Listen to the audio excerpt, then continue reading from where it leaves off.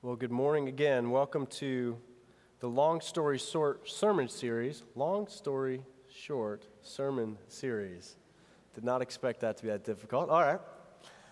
As we are going through this, what you'll find is we are making a turn. We're making a turn in this journey, in this story, from the Old Testament into the New Testament. Now, if you haven't been with us, as this is your first week here, I want you to know that you can jump in with us.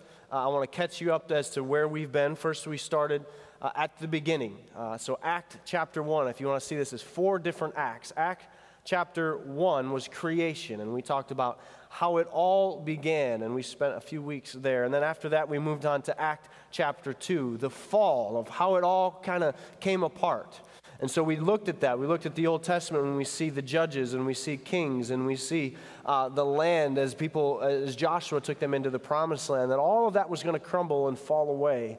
And yet God was going to have a redeeming plan, a restoration plan. And that's what we are turning into this week, Act 3, which is redemption.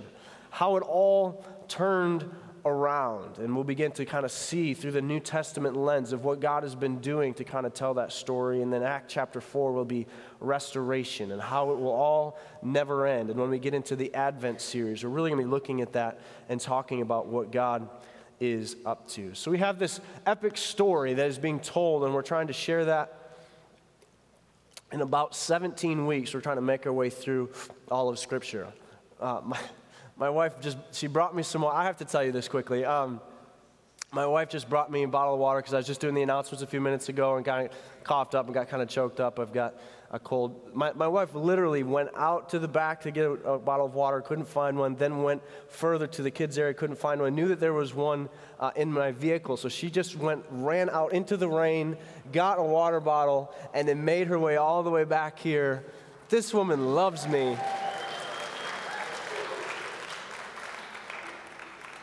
She loves me so much. Sharing stories or sharing your faith should be as easy as that. It should be as easy as about talking about something or someone that you love. People actually expect you to talk about the things that you love. People actually expect you to talk and share stories about the things that you are excited about. And so I'm going to share very quickly with you a story 2 summers ago, and I've shared pieces of this before. Our family went on a cross-country trip. This was 2015. My sister was moving from California to North Carolina, and so she asked us if we would be willing if we flew out there and then make this cross-country trip to drive their vehicles back across the country. I've got a few. This is my family slideshow you get to be invited in on. So this is, if you can see him, this is my crazy brother-in-law, John Mark. And that is the view of almost my entire trip, is the back of that camper right there. And we followed that camper for close to 4,500 miles. And so we made our way all the way across the country. This knucklehead wasn't all that we got to see. If you look at the next slide, this is on the back side of Yosemite. There are my 2 daughters there on the right-hand side, Delia and Hazel. Taking in all of God's glory. It was a beautiful spot. It's a little bit of a precipice. They probably shouldn't have been out quite as close to the edge as they were there, but we've got a picture to show for it, so that's cool. The next one, here they are. There's little Maya at the time. This is in front of, the geyser that shoots up. I had to write up my notes. Old Faithful, thank you. They're saying there, it doesn't erupt as often as you think it might. And so we had to wait a lot longer with kids than we thought. And so here they are waiting there, very excited about that. The next slide, this is little Elias at the time, 2 years ago. This is at my sister's house in St. Louis. So we'd made our way almost across the country, and she had drawn that on the wall for us as we were coming in. She had one of those chalkboard walls. She was saying, "Welcome to St. Louis," and he's enjoying it. That cheese stick in all of its glory. And before I show you the next, go back, don't show this slide yet. Go back, yep, there we go. That's all right. So the next slide that I'm about to show you, those of you who saw it, you saw it, that's fine. We put, a couple hundred pictures online as we were traveling across the country of all the gorgeous things that we saw, of all the neat places that we had been, all of the, the glacier lakes that we had experienced, or just some really incredible stuff. But the next picture that I'm going to show you had more interaction on social media than by far, than anything else that we posted the whole time that we were driving across the country. And the caption that I put with it is, "We have one more mountain to climb, but the reward at the top is worth it." Now you can show the slide. I don't know if you can see this very well. Can you see what's at the top of the mountain? It's a Chick-fil-A sign at the top of the mountain. So we had more interaction, more people excited about the fact that there was a Chick-fil-A on our trip than the fact that we went to the border of Canada and be able to see Glacier National Park, which is an incredible place. And people are like, "Yeah, that's nice." "Oh, you went to Chick-fil-A? Oh, wow."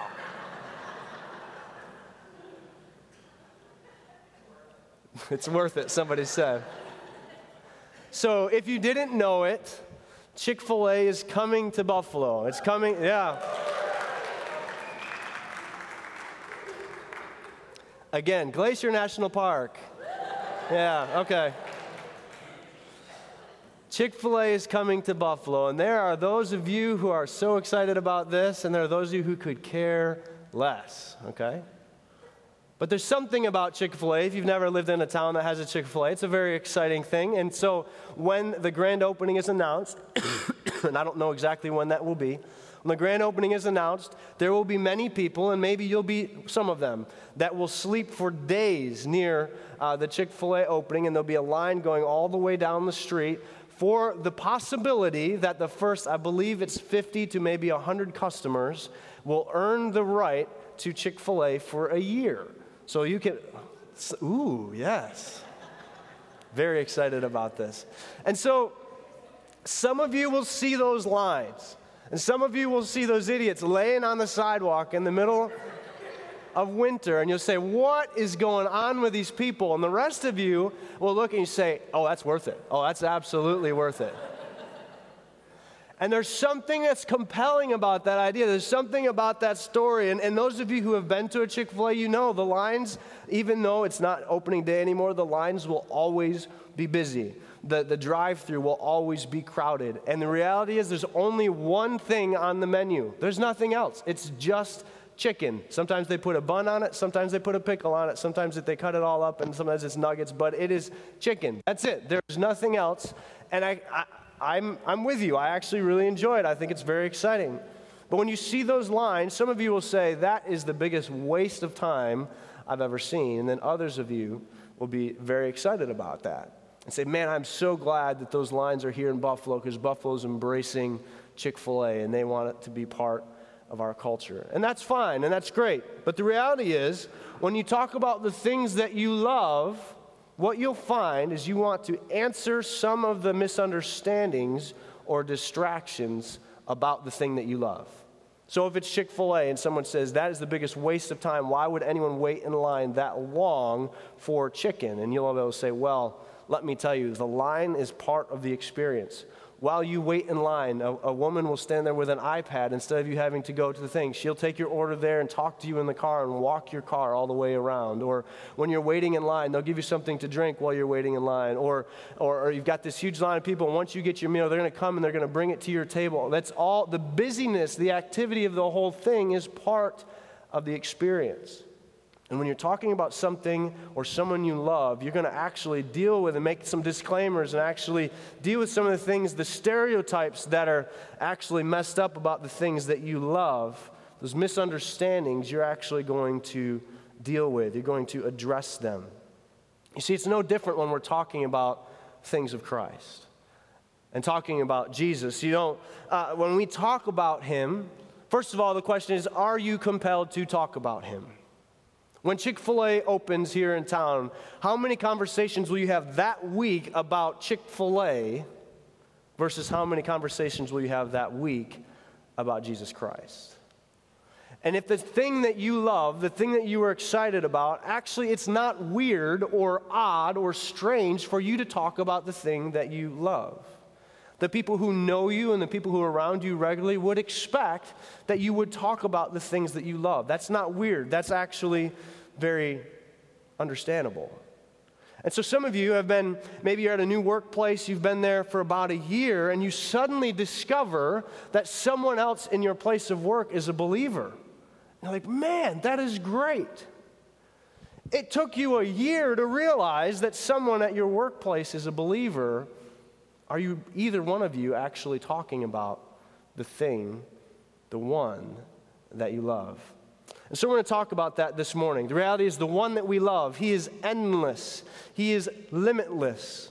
He is the deep ocean that we dive into. And there are so many things that we could talk about and continue to talk about. There's an endless supply of stories about the greatness of God or the love of Christ and what he has done for you and done for me.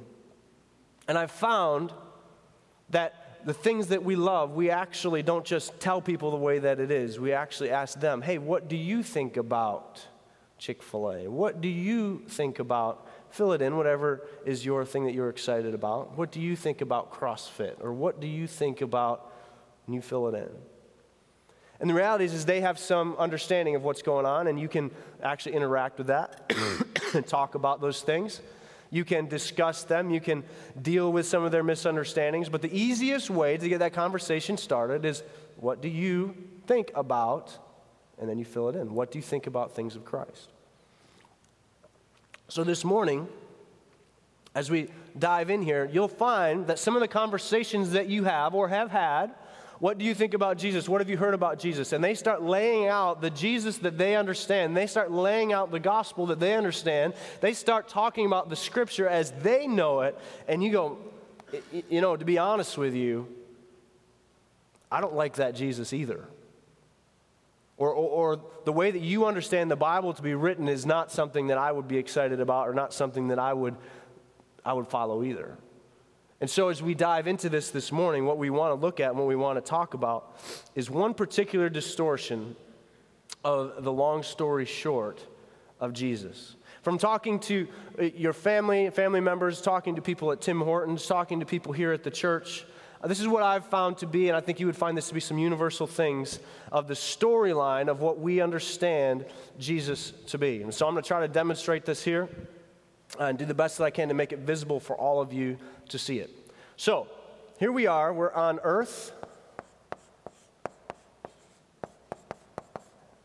And here we are. We're all together, and we start making our way across here, and we see, here's me. I'll draw myself. It looks just like me. I should draw some biceps, but I'll do that later. And here I am. And I go through life, and here's this line, right? Here's this line of all the things that happen in my life. And for the most part, as I'm here on earth, I'm trying to do everything that I can to live above this line. I don't want to be below this line. I want to be able to live my life in a way that people would respect me. Live my life in a way that people would understand that I want to be better good than bad. And at one point, we get to the end of our lives, and God closes the curtain on this world that we live in, and we see two different examples of where things go, what distinct directions things will go, and that is heaven and hell.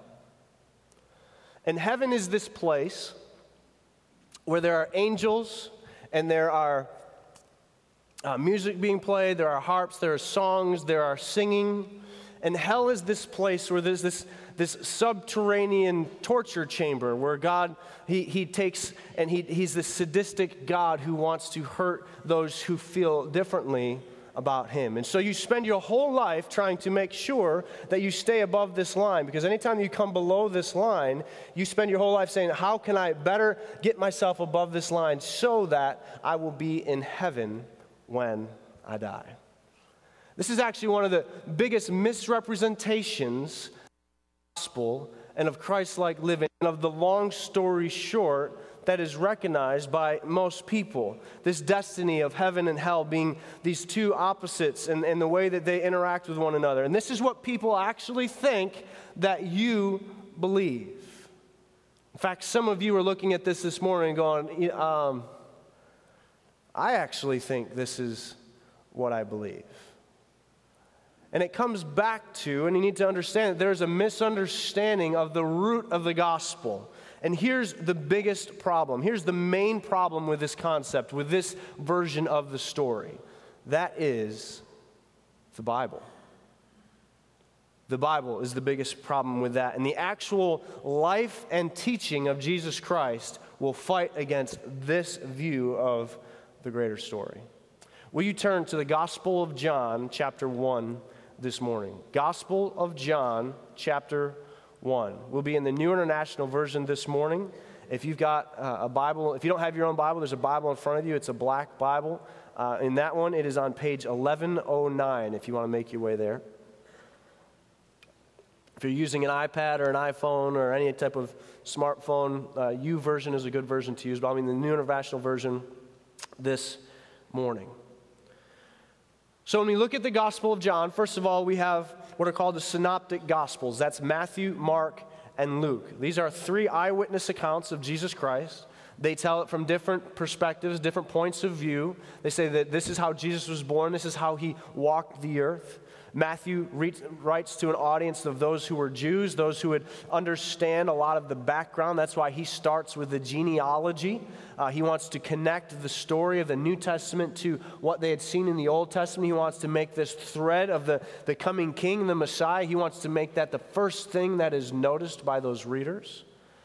Then the Gospel of Mark is just an eyewitness account, and it goes one thing after another. You'll find that it's almost like one long run-on sentence that he just, like the news would be, that evening news. It just happens so quickly, so fast, and that he just makes his way through very quickly all that happened.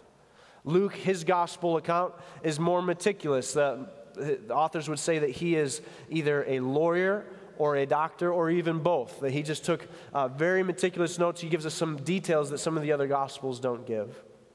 But then we come to the Gospel of John. And he is not telling the same narrative that the other 3 Gospels are. He's dealing with the same person, Jesus Christ. He's dealing with the same time period of when he walked on the earth and when his ministry existed. But he's not having the same approach. No, his approach is different. This theme that he gives in the first 18 verses, it's an introduction to the theme of the rest of the book of John. It is a briefing. He's giving in this first chapter, he's giving a briefing as to what he will do in the rest of the gospel, the rest of his writings, as he covers the whole story of Christ. He gives in this briefing of who Jesus is, who it is that we are dealing with, the plan for his life, and then he says, I will tell you the rest of the story in detail. So verses 1 through 5, the Apostle John considers the deity of Christ. He says, he is the Word. He was with God. He created everything. He is the source of light. He is the source of life. And we're going to spend some time with that this morning. And then John shows the reaction of the world and how they responded to him. And that this light and how it came into the world. So here really is, and we'll find in this gospel, here really is the problem with the timeline that I've written on the board here next to us. And that is your first point. If you're using your white sheets of paper this morning, that is your first fill-in for you this morning. Jesus is greater than time. Jesus is greater than time. If you've got your Bibles open and you're ready, here we go. John chapter 1, beginning in verse 1. In the beginning was the Word, and the Word was with God, and the Word was God. He was God in the beginning. Now, it wasn't so long ago that we started in Genesis chapter 1, verse 1, and this should sound familiar to you because John is using the same type of language that we see in Genesis 1, verse 1. In the beginning, God created the heavens and the earth. And so we see this connection between what John is writing. He is saying not only was he there in the beginning, but he was the one who created all things in the beginning. So why choose the word word? And you'll find in your translations, you'll see the word word is capitalized. The word word, the author wants us to know that only Jesus and his teaching is not just what we talk about. We don't just follow the good teachings of Jesus and what he says, but more importantly, it is who we talk about. And that is why that is capitalized, because the teachings of Jesus and the person of Jesus are all wrapped together in one. He is the Logos, is what is the word that is used in the Greek. He is all of that, all encompassed together. So he capitalizes it here and he says, Jesus is the Word. So in the beginning was the Word. The Word was with God, and the Word was God. He was God in the beginning. This statement means that in the beginning of time, before the heavens and the earth existed, because we find that there in Genesis chapter 1, we'll see the heavens were created and the earth was created and all that was in it, and we even see that light was created. And we're going to see this connection again in John, the way he goes into the way that light was. So Jesus was there. There was never a time when Jesus was not, because before the beginning, he was there. Now, you can't really wrap your mind around that concept. You can go back 10 years, 50 years, 100 years, 1,000 years, your mind might be able to grab a hold of that. But you start going back 1,000,000 years, 1,000,000,000 years, and you start saying, God was there, Jesus was there before time existed, and it all starts to get a little fuzzy for us. Everything that we know is built around time. It is the only constant that we have in this world, seemingly. Whether you are rich or poor, time continues to march on. You don't have any more of it than I do. It is a constant for all of us. And yet that constant, that very constant, is what the Gospel of John says. Jesus is greater than that constant. He is bigger than that. It's beyond my comprehension. Jesus, the Word, was before the beginning. So Jesus is greater than time. Secondly, if you're filling in with us today, Jesus is greater than space. Jesus is greater than space. Verse 3. Through him all things were made. Without him nothing was made that had been made. In him was life, and that life was the light of all mankind. Here's this connection again to Genesis chapter 1, where God created all things, and one of the things he created was light. Something that we see every day, every morning. The sun comes up, we see light all around us. And it says here that he is all things. He is greater than all things. You see how simple actually what John is writing. He states the first truth in the positive, and then he repeats it in the negative. He says the positive, all things were made through him. And then the negative, he says, and there was nothing that was made without him. All things were made through him, and yet there was nothing that was made without him. So what did he make? He made everything.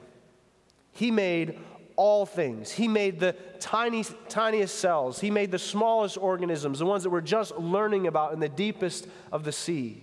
And he also made the biggest galaxies that we are just learning about, the skies that just open up and open up and open up. The farther we go, the bigger it is out there. And Jesus is greater than all of outer space. He made everything. He made man.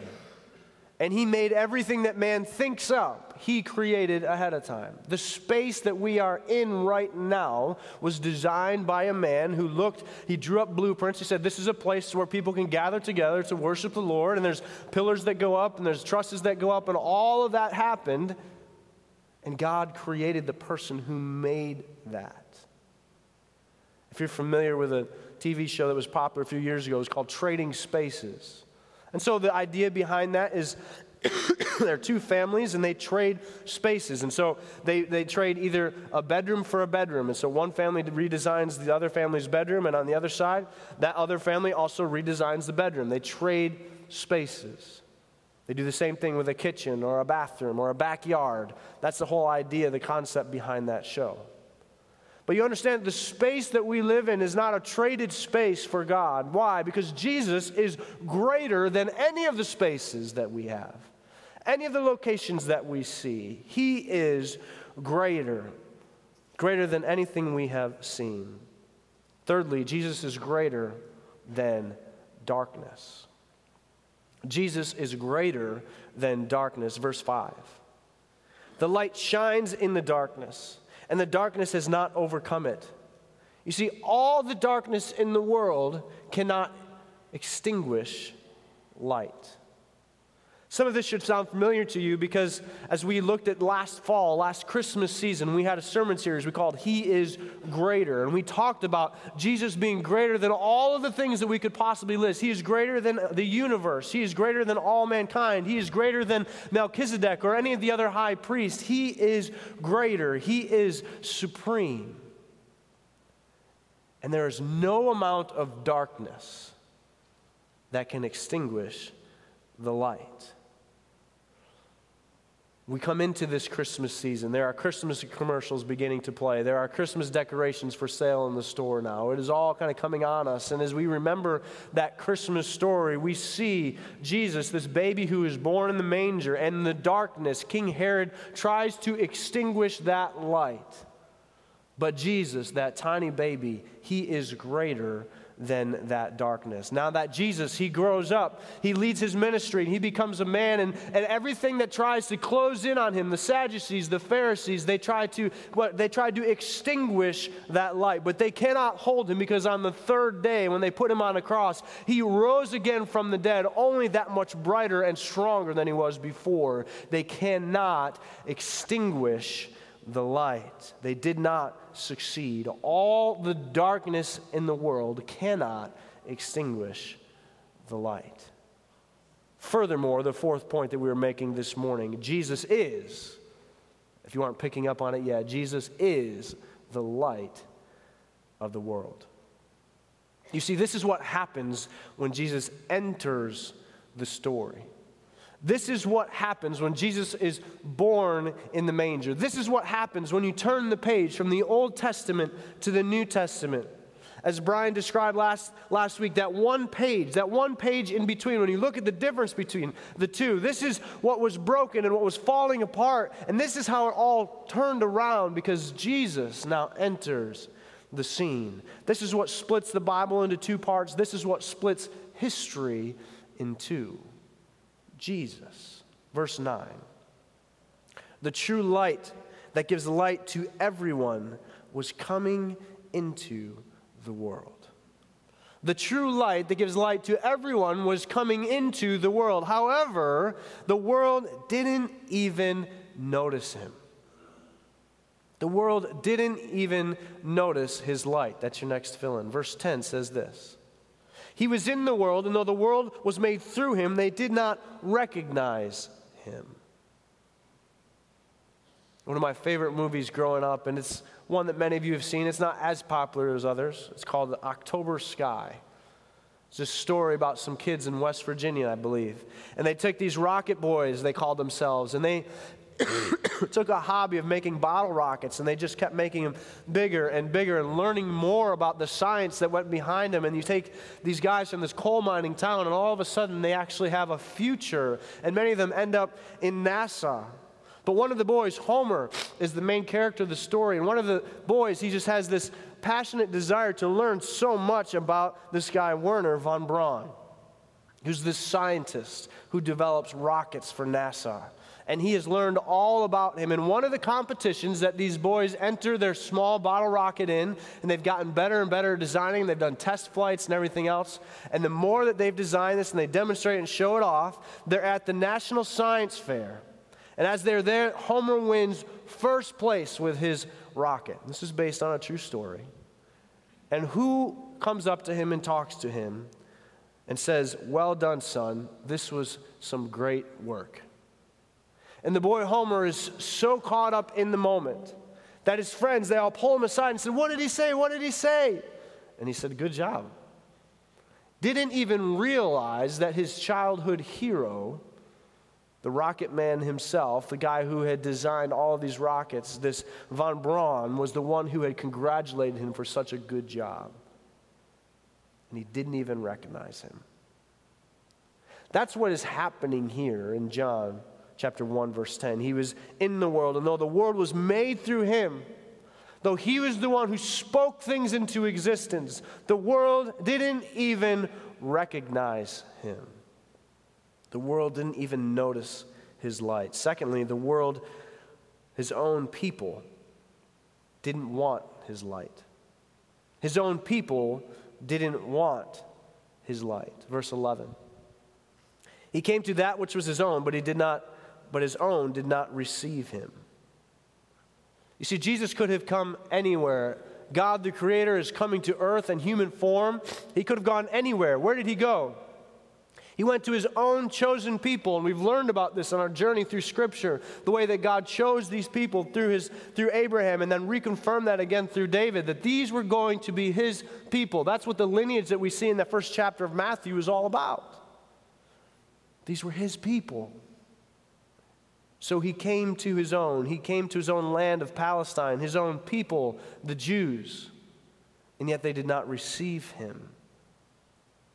They were particular people in God's particular land, and they were a peculiar people selected by God, and yet, therefore, as he comes in, he ought to be at least like a soldier returning home from battle to his home family, his hometown. They should have welcomed him with open arms. The door should have been wide open for him, the one that they had been waiting so long for. The silence of 400 years and waiting for him. The time had come. He was here. Even more, it would be like a benevolent king coming back to his own people, his own kingdom. This was the kingdom that he had created.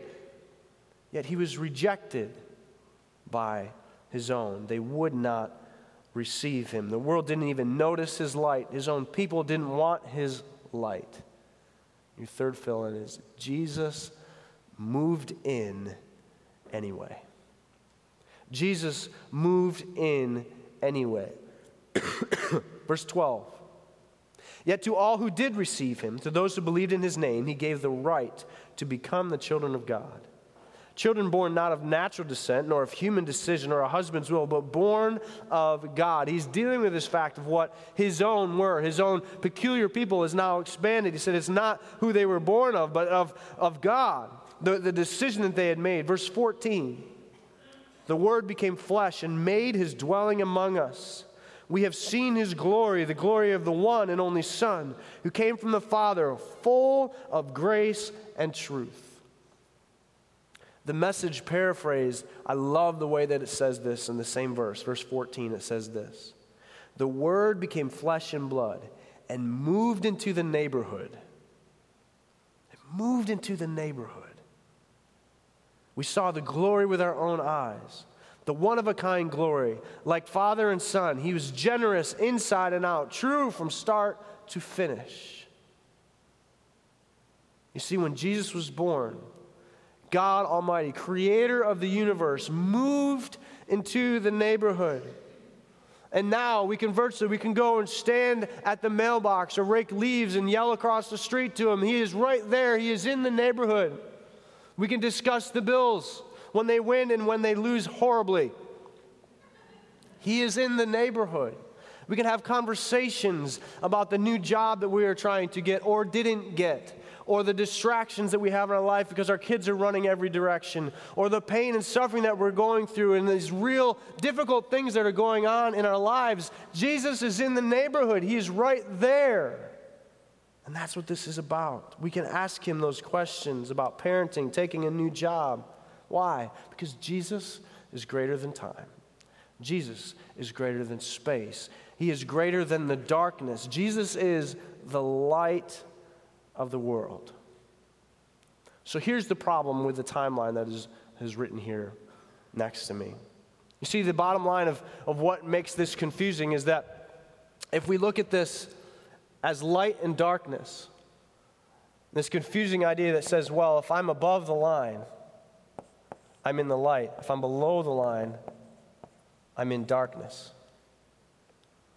And what ends up happening is we live our lives that way. It's as if we are in an ocean, and if we're above the water, then we can breathe, and when we're below the water, we can't breathe. And we live our lives this way, bobbing up and down, trying to find our way to say, I want to be in the light, but now I'm in the darkness. And you go back and forth and bind your way back and forth. And here's the reality of the situation, is that when you really look at things, we have this misconception, and I hope that you can see these things well. Heaven and earth, we see, when we're looking at it in this concept, we see them as entirely separate spaces. We make statements like, well, we'll go to heaven when he dies, as if we are here on earth and we can jump out and make our way to heaven. That we get into a whole different world, a whole different place. But really, it's a misunderstanding. At the end of the day, what we're talking about here is actually not heaven and earth as two different places, two different spaces, but really two different dimensions. And when we think about light and darkness, we read in Scripture as Jesus, he expands, particularly in the book of Matthew, and we see the Sermon on the Mount, he continues continually to talk about the kingdom of heaven is at hand. The kingdom of heaven is now. The kingdom of heaven is like. The kingdom of heaven is in the present tense. And we learn about darkness as the dominion of darkness. And so we get this idea that we've got heaven, which is this beautiful place, and we've got earth, and it is darkness that is disturbed and it is broken. And if you've been on this journey with us through this sermon series, you see that. You see that in the Garden of Eden. You see that what was a beautiful place, what was created as one, was suddenly ripped apart and broken apart. And God in heaven is this beautiful thing. In earth, we are broken, damaged people. And so what we fail to see is the crossover between the two. And so the crossover between the two is where heaven and earth intersect, where heaven and earth collide. The two dimensions cross over one another. And what we have here is the world that we live in, the dominion of darkness. The earth that we know and we understand is this dark place. And yet, Jesus Christ crosses over. And so what we see is heaven and earth, yes.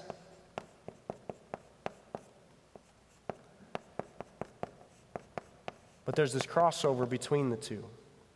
And everywhere that Jesus goes, and he spends his life on earth, and you find that even you could look and you could even put little holes here in the darkness. It was everywhere that Jesus went, his entire time that he walked on the earth, he was shooting holes in the darkness. It was like he was walking around with a flashlight, and everywhere that he aimed it, it was no longer dark anymore. You see, in the Old Testament, we see that Jesus, that God himself was going to show and demonstrate himself in specific locations, specific places. We saw that at Mount Sinai. When Moses went to the top of the mountain at Mount Sinai, that was God's holy place. It was full of light. And then we see the tabernacle system, that there is, in the tabernacle, there is a place that you go, and that's where the dwelling of God lies. And there's these animal sacrifices that are part of that, of being able to say, we're trying to create this holy space within the dark place. You following me? And then the temple is created under David and Solomon. And the temple is a more permanent space, but within the temple, that is where the very glory and holiness of God resides. That is where the light would be found. And yet the rest of the world remains dark. And what happens when Jesus enters the earth is he starts shining his light into the darkness.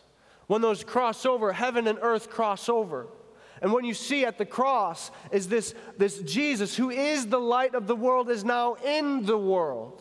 And by being in the world, darkness goes away. And what you will see as you look at the book of Revelation, and you make your way there, and we will in this series, you'll find that the two, heaven and earth, are what? They are one. Why? Because that is in the end the way that God has purified all that he has created, because he has poured himself entirely, in the end, entirely into this world and purified it. His light has made all things new. And what we see after that is the only place for that darkness is hell. And we see that as an eternal darkness. But what that darkness is a sin outside of God. That darkness, that this earth, that this no longer has a place for that darkness. Why? Because God has transformed and made all things new, has purified everything. There will be no more tears. There will be no more sadness, it says. Not because we have jumped out of this place into a heavenly place, but because God has made everything new. And the eternal darkness, the dominion of darkness, the only place for that is outside and away from God himself. Why? Because his light has shone everywhere, every place, at all times. What's the long story short? What's the main point? What am I trying to communicate to you this morning? Turn over to John chapter 8, please. John chapter 8. Jesus teaches this very clearly. This is after he has talked to Nicodemus.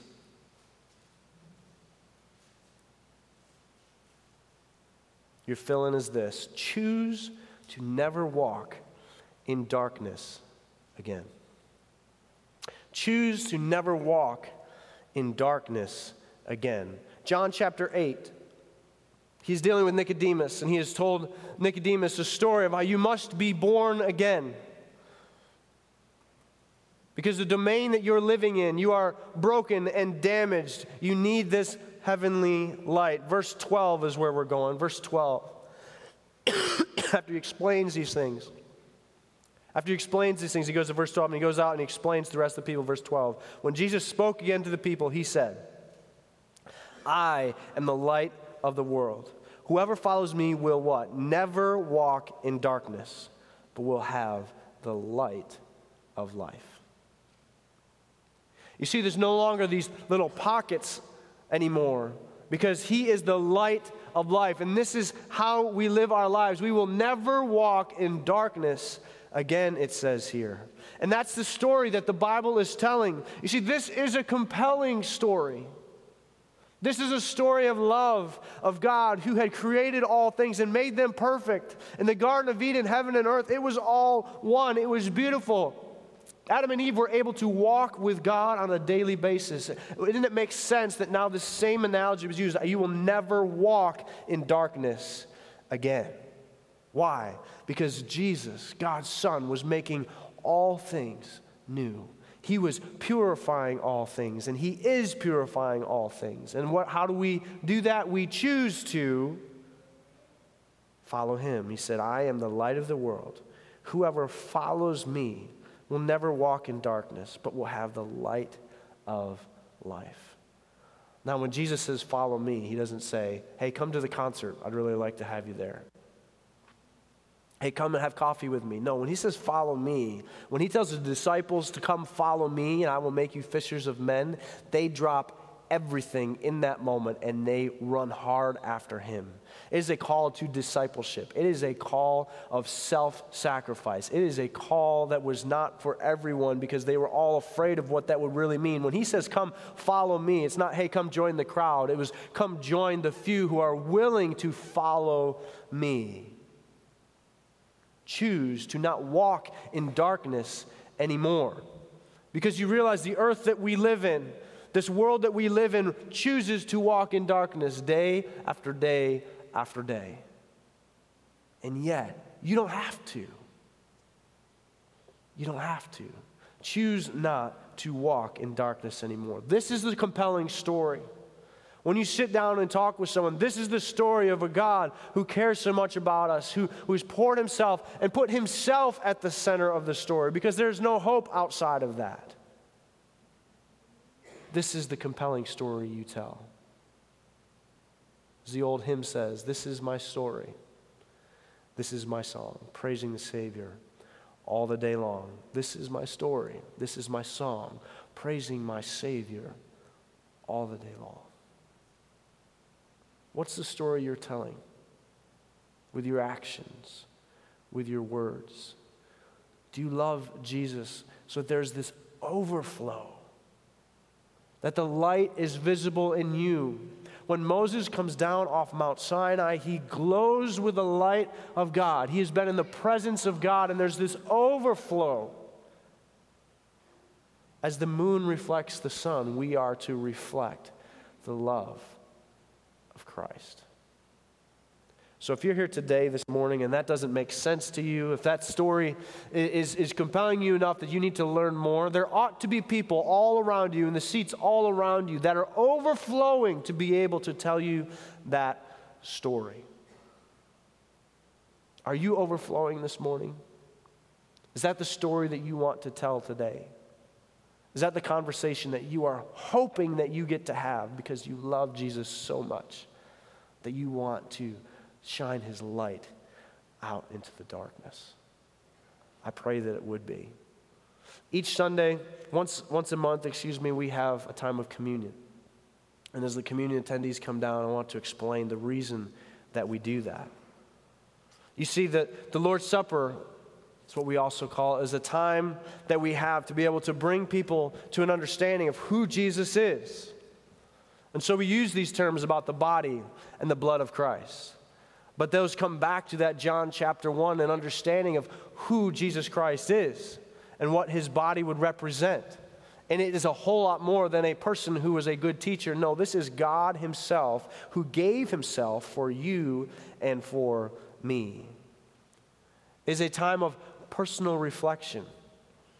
It is a time of introspection, a time of repentance. Why? Because we ought to be looking at ourselves and say, God, am I the light into the darkness that you have asked me and compelled me to be? The Lord's Supper is much more than sipping a cup of juice. Here we have a dry communion. We use grape juice. There are other churches who don't. But if there's someone here who's coming from an alcoholic background, we would want them to be able to partake. We understand that that juice or that wine or that piece of bread in and of itself has no eternal power whatsoever. But what it represents is Jesus Christ, who came to the earth, who interacted with us and changed all of history. Not so that we can live a good moral code, but because when we cling to him, we are part of the kingdom of heaven being here on earth. And so this morning, as we come into this time, we want to give you an opportunity for silence. We'll play some music and we'll be passing plates. The way that we do it here, we start in the front and make our way to the back and pass a plate first for the bread. And then we'll come back in a few moments and pass the juice as well. But in doing that, those moments are intended to be a time for you to think, to process, to be able to understand the beauty of what God has done for you. Be able to ask yourself whether or not you're living as a representation of Jesus Christ, whether you are communicating that in the story that you are telling this morning. The passage we use most frequently to look at communion is one written by the Apostle Paul. He writes it to his church, says, this is the way that communion ought to be practiced. In 1 Corinthians chapter 11, he is dealing with many different factions in the church. The whole book of 1 Corinthians is this argumentative church dealing with all kinds of sin in the church. They are the world, they are the earth that is dark. And yet in the middle of that darkness, he says, you need to pay attention to this. Let me talk about the light of Jesus and what it does to your life. Let me tell you about the story of that last meal that they came together and how that transformed those disciples, how it transformed my life, and how it will transform yours so that you can tell the story again. So the story goes like this: for I received from the Lord what I also delivered to you. This is the story I was told I delivered to you. The Lord Jesus, on the night that he was betrayed, took bread. And so Paul asked his church to be able to follow the very steps, the very process that Jesus followed with his disciples. And so that is the very process that we will follow this morning, beginning with the bread.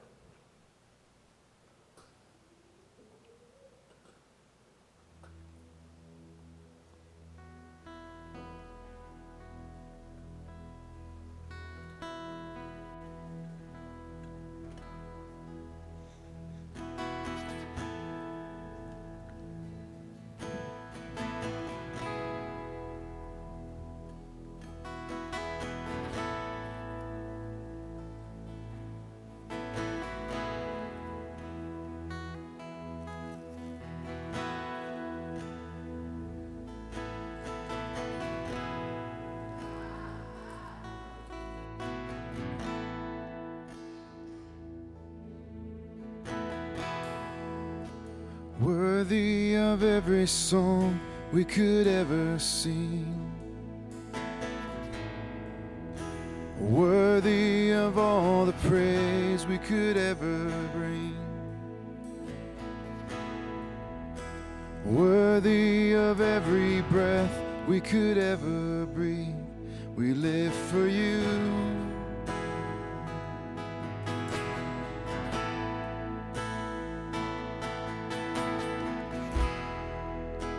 Jesus, the name above every other name.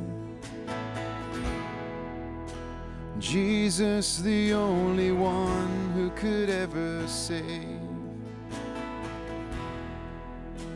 Worthy of every breath we could ever breathe, we live for you. Oh, we live for you. And holy, there is no one like you. There is none besides you. Open up my eyes in wonder and show me who you are, and fill me with your heart and lead me in your love to those around me.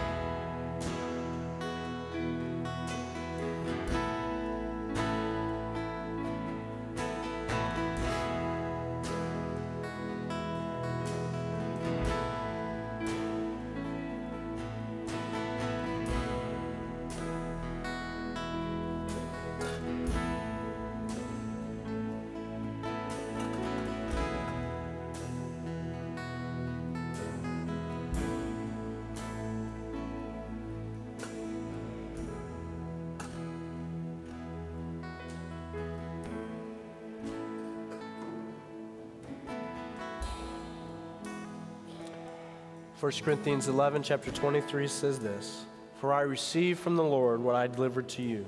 The Lord Jesus, on the night that he was betrayed, took bread. When he had given thanks, he broke it, and he said, 'This do in remembrance of me.'" Let's eat together.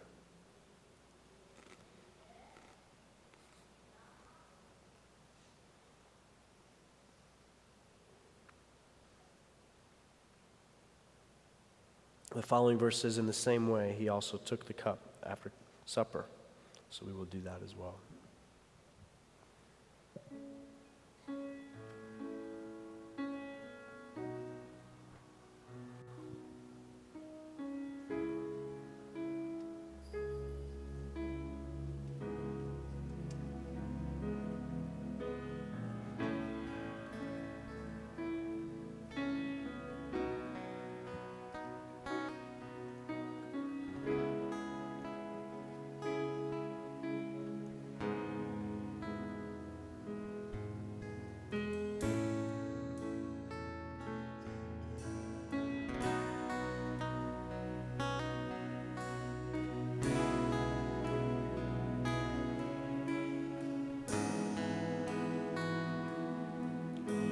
And I will build my life upon your word. It is a firm foundation, and I will put my trust in you alone.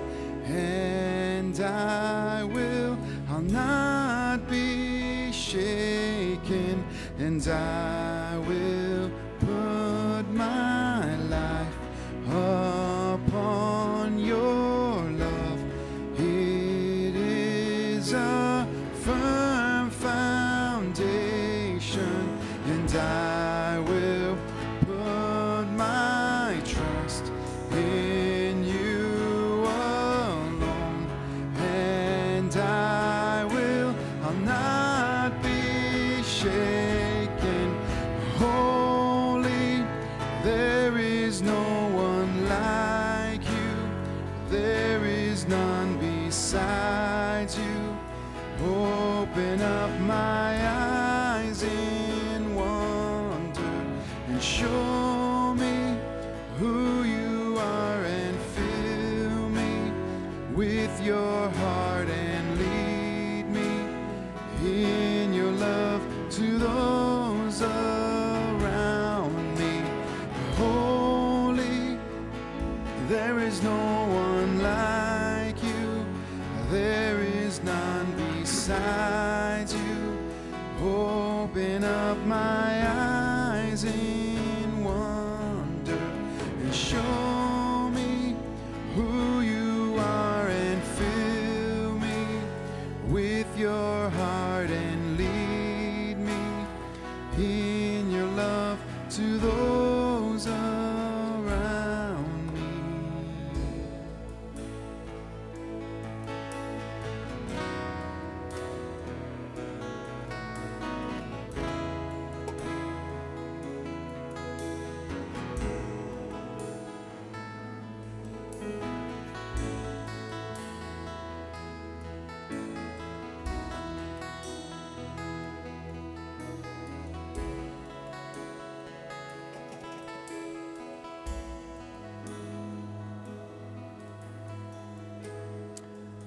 First Corinthians chapter 11, verse 25. This is in the same way he also took the cup after supper, saying, "This cup drink in remembrance of me. Do as often as you drink it. For as often as you eat this bread and drink the cup, you proclaim the Lord's death until he comes." Let's drink together.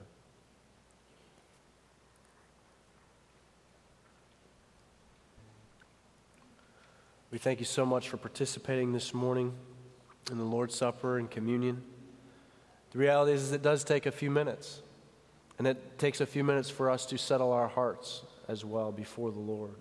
I pray that you've done that this morning in understanding of the reflection of what it means for what God himself coming into our space, into our universe really looked like, and the debt of gratitude that we owe. Lord, we thank you so much for your word. We thank you so much for this time. Lord, we pray that your scripture has touched hearts today, that the Gospel of John has resonated once again with us, that we would be a light in the dark place. And we thank you in advance for what you're going to do. We love you. In Jesus' name we pray. Amen.